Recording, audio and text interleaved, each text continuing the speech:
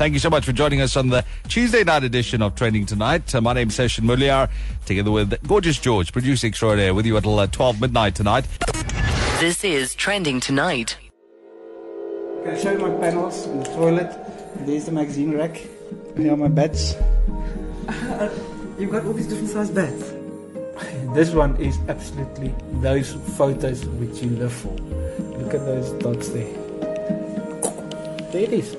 Right under the police's nose. His stumps.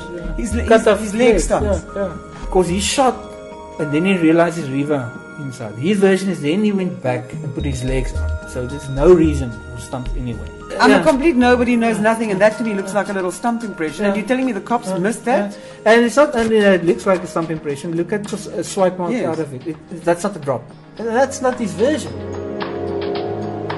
I do have a strong sort of feeling about light and darkness. If I look at the landscape, there's a tangible darkness. Fred wasn't careful, and I believe Fred killed her.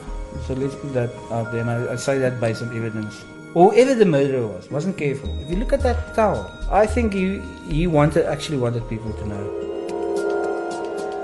I just can't stand the lies. I mean, even in the Oscar case, people who are supposed to uphold the law and the truth can stand there and lie. It infuriates me. I don't have a name yet, and I'm not saying I will ever have a name. But at some stage, I would like to tell every single expert witness in this country, I'm watching. Because they lie and deceive. It's because of them that murderers walk free. That's just a snippet of the new podcast, First Person. And the two people heavily involved in the production of this, Marianne Tam and Jane Morgan, joining me via the telephone. Marianne, thank you so much for joining us on East Coast Radio. Jane, welcome. Hello, good evening. Hi, welcome.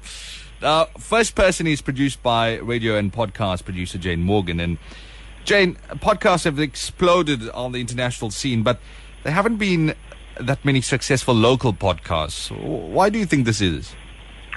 Hi, Session. That's a good question. I think it's a combination of things. The thing about podcasts is that it allows people to access programming slightly differently. You know, you can choose when you want to listen to it, you can stop and start it, you can put it on your phone, you can go running with it, you can put it in your car. And I think one of the things that's made people really get into podcasts is it's not just the technology, it's that they've now got access to a slightly different kind of programming. So the big breakthrough podcast that I think people know about is Serial, which is an American podcast that got everyone very excited. But there are lots of different podcasts, both from the States and from the BBC, and from the UK, and it's people think that podcasting makes the programming different. It's not so much that. It's just that it's a slightly different kind of audio that's being produced. And people have got a taste for it in South Africa.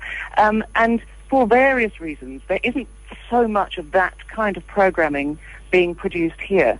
And so maybe I think that's it. Maybe people think that they've discovered something a little bit different. And I suppose that's what we were trying to do. We were trying to create something that had that slightly different kind of sound, but which is inherently very South African.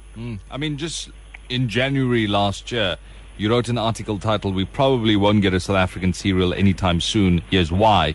And just over a year later, you're launching First Person. What's changed since then? Well, I'm not sure it's a question of something changing. I think it was actually, and I make that very point in that piece, that it's not the podcastingness of these things or the podcast nature of Serial that made it different. It was actually the brilliant program making of Serial that made it different. And yes, the technology meant that many, many more people were able to access it. So I suppose what we're trying to do is, believe me, before I get any further, I'm not trying to pretend that we're Serial. We're very not. I would like to try and compete with them. But what we're trying to do is bring something slightly different to people and allow them to, give them a chance to access it through podcasting, so that they can enjoy it. And as I say, because before a lot of these successful podcasts have been international, we want to try and give people something that's local. It's really about telling stories. It's not more than that. It's It's trying to just get away perhaps from the sort of radio that people they love. I mean, radio's got a hugely important part in people's lives, and it always will have. Nothing will replace live radio, nothing. But this is just a slightly different way of making audio and telling stories. It's got a more documentary feel. It's more highly produced. And, you know, the people that Marianne and I are talking to, they're not celebrities, they're not politicians. They, as we say, they are very ordinary people who have something extraordinary about them. And there's a sort of slightly, I suppose, voyeuristic aspect to it. It's not the sort of thing that you would necessarily expect to hear on a radio station, but we can do it via podcast. Sure. You know, my producer is a great fan of Serial, Sex, Death and Money, This American Life, and a whole bunch of others. I mentioned these because they come from the NPR stable, which is the USA's national public radio. You once argued, Jane, that South African radio is completely and utterly commercially driven or formatted up to the yin-yang and contains very little, if any, room for innovation of any kind. But First Person is sponsored by Kakisa Media, which is a commercial company. Are they giving you the freedom to make First Person great? I mean, are we getting bolder in our programming? Well, I'm hoping so. And yes, one shouldn't write these things if one doesn't want to have them read back to you at some stage. But I do stand by that, and it's one of those things, you know. NPR is publicly funded. It spends a lot of time begging for money from people. The BBC has the luxury of a license fee. It doesn't have to immediately worry about the bottom line. You know, and Serial was made on a shoestring, and they went out and they asked people for money halfway through the series, so that's how they finished it. So, of course, you know, commercial radio in this country, as indeed anywhere, has to generate cash. That's what it does. But unfortunately, the downside of that is that it often makes it difficult for people to take risks and to try new things. And the other thing that tends to happen is that what happens is programming is generated by the marketer. You know, a sponsor will come and say, we've got this amount of money, make us a program that's going to attract this kind of demographic, which is perfectly understandable. You know, it sort of works for both sides. But I'm afraid, I suppose, where I do take issue is that I don't think that is necessarily going to get you the most exciting programming. What happened with, say, something like Serial is that a journalist, had a fantastic idea. She managed to get a little bit of sponsorship to go out there and do it and make this amazing program. And if you listen to Serial, the number of sponsors that are attached to the program as the series progresses gets bigger and bigger, because she created something amazing, and people then came to her and said, okay, we want to be part of this. And I suppose that's what we're trying to do. So Kahiso have taken a risk on us. You know, we haven't, unfortunately, yet got, you know, they said, right, we think this is a great idea. You go and make it. And hopefully a sponsor will be brave enough at some stage, a sort of imaginative sponsor will say, okay, this is not about, you know, reaching LSM 9, 10 and 11. It's about really great programming that we hope people want to be involved with. Sure. All right. Thank you, Jane. Marianne, let's get to the podcast here. Good evening to you once again. Yeah. How is it getting into broadcast media? What challenges have you possibly faced? Well, I just wanted to add something quickly to what Jane said. What I like most about podcasts that I listen to is that I can do them when I feel like it. And that's the most important thing for me. I think there's something about radio and the immediacy of news and perhaps celebrity information that has become the kind of main, or sort of the meat of commercial radio. But there's something about something that takes a little bit longer, that's paced differently, where there's an intimacy with the person who's telling you the story that changes everything about how you listen. And that's kind of what I like about the podcast. You mentioned a few NPRs, you know. And obviously there isn't any FOMO in it as well, Marianne, isn't it? I mean, fear of missing out, it's there. Absolutely, completely. I mean, it was quite exciting to get the email from Jane, because, I mean, I've been a journalist for 30 years, and I kind of know lots of people and lots of things, and I'm very curious and I'm very interested, and I got that kind of face where people seem to just tell me things, you know, kind of the weirdest things.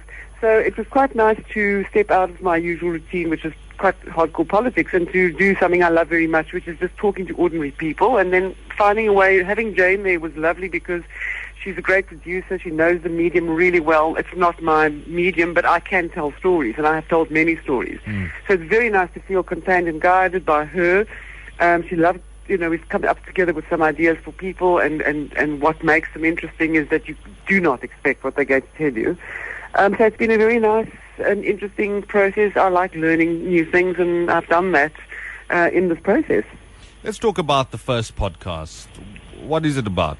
Well, what's interesting to me is Thomas Millett and, the two particular crimes that we talk about in this podcast, which is the murder of Inge Lotz, a young Stellenbosch student. No one's ever been arrested for the killing. It was very, very brutal. And then, he chats a little bit about Oscar Pistorius. The thing about the Millett brothers is they're just ordinary guys who live in Piketberg and who became, they've got degrees and, one is a scientist, but they're not forensic scientists. But they've got this ability to become obsessed and completely consumed by finding the truth of this particular matter. The courtroom is a very interesting place. I covered the Diwali trial, and there's so many things in the court, like the way the judge dresses and the wooden paneling and the cops and the ritual of sitting down and standing up, which tries to bring order into a very chaotic thing, which is a crime, a violent and chaotic thing. And often we don't find the truth in that setting, even though there is the accoutrements of what appears to be order. And so Thomas and his brother sort of play a role in this in terms of saying that today a lot of expert witnesses serve the team that pays them rather than justice itself. And in Inge's case, they've set about, got hold of the evidence, spent hours in his apartment, which is like a bargain basement forensic lab, testing the same kind of hammers, looking at photographs, measuring. In the Oscar Pistorius case, building, recreating the toilet. And I just wanted to know, who are you? And why do you do this? And how do you do this? And I had seen him presenting at a medical conference, because that's what he does now, around forensics and teaching cops and pathologists and, people who arrive at crime scenes not to be shoddy about it. And that's how we got to Thomas. Sure. Marianne, what kind of stories are you planning to focus on in the future? I mean, you just told me why you decided to start this podcast, but what's going to come in the future? We have a woman who has had several relationships with other men while she's married, while her husband knows, and we explore how do you manage that. Then we have a man who's obsessed with his pigeons, and kind of to the detriment possibly of his relationship with his wife. But the way that Carl, that's the name of our subject, speaks about his birds and articulates what they mean to him and what they represent in the metaphor is just too beautiful. So the people we've managed to find are also really good storytellers themselves, which was great. I want to go and live in the forest in Newlands with some people who've completely renounced materialism in the next episode. I'm not sure if Jane knows this yet. We're going to have to wear sacks, Jane, and go up into the mountains for a week. But this takes a lot of time and effort, and it's very consuming, isn't it? And how do you sort of balance it out? Well, there's kind of weekends. There's always enough time to do something when you want to do it. And, in some, as I say, I'm very lucky that I've been a journalist for 30 years, so it's not difficult for me to find people and move quickly on something. I'm accustomed to it. So it kind of, there's 12 hours a day, or is it 24? It feels like 24. and I'm a mom, so I've learned that, time can expand and can accommodate many things. And I really, really enjoy what I do. So I don't find it difficult. Jane, how do we access it? How do people get their first bite? I'm very, very glad you asked me that. Okay, so there are a number of ways you can do that. You can go, probably the easiest way is to go to the website, go to firstpersonpod.com, and then you can sign up, and you can sign up for the newsletter, which will give you lots of extra bits and pieces of information, and also tell you when the next one is out, and you can listen to it there. But the other thing is, if you have an iPhone, you can go to your the little iPod icon, the purple little thing that you've got on your screen. You search for First Person, and it comes up. It's got a very funky circular logo with a person in the middle of it, and you can click on that, and if you subscribe, there's no money involved, it doesn't cost you anything. You will automatically get the next episode sent to your phone. It will just appear. You can also go to Iono FM, and you can go to where else can you go? You can go to TuneIn as well. You can go to somewhere called TuneIn. But if you just Google First Person Podcast, you'll find all sorts of things. But those are the main ways. So yes, it's one of the wonderful things about the development in technology is that it's very easy to access podcasts now. Brilliant. They just arrive on your device. Well, Jane, thank you so much for your time. I wish you all the best. Yes, thank you. I hope lots of people will listen. Take care of yourself. Thanks, Cheers. Bye-bye. Marianne, you stay on the line. I want to chat to you about the Marius Fransman case, and it's been trending the entire day. We'll chat to Marianne about this next. This is Trending Tonight on East Coast Radio.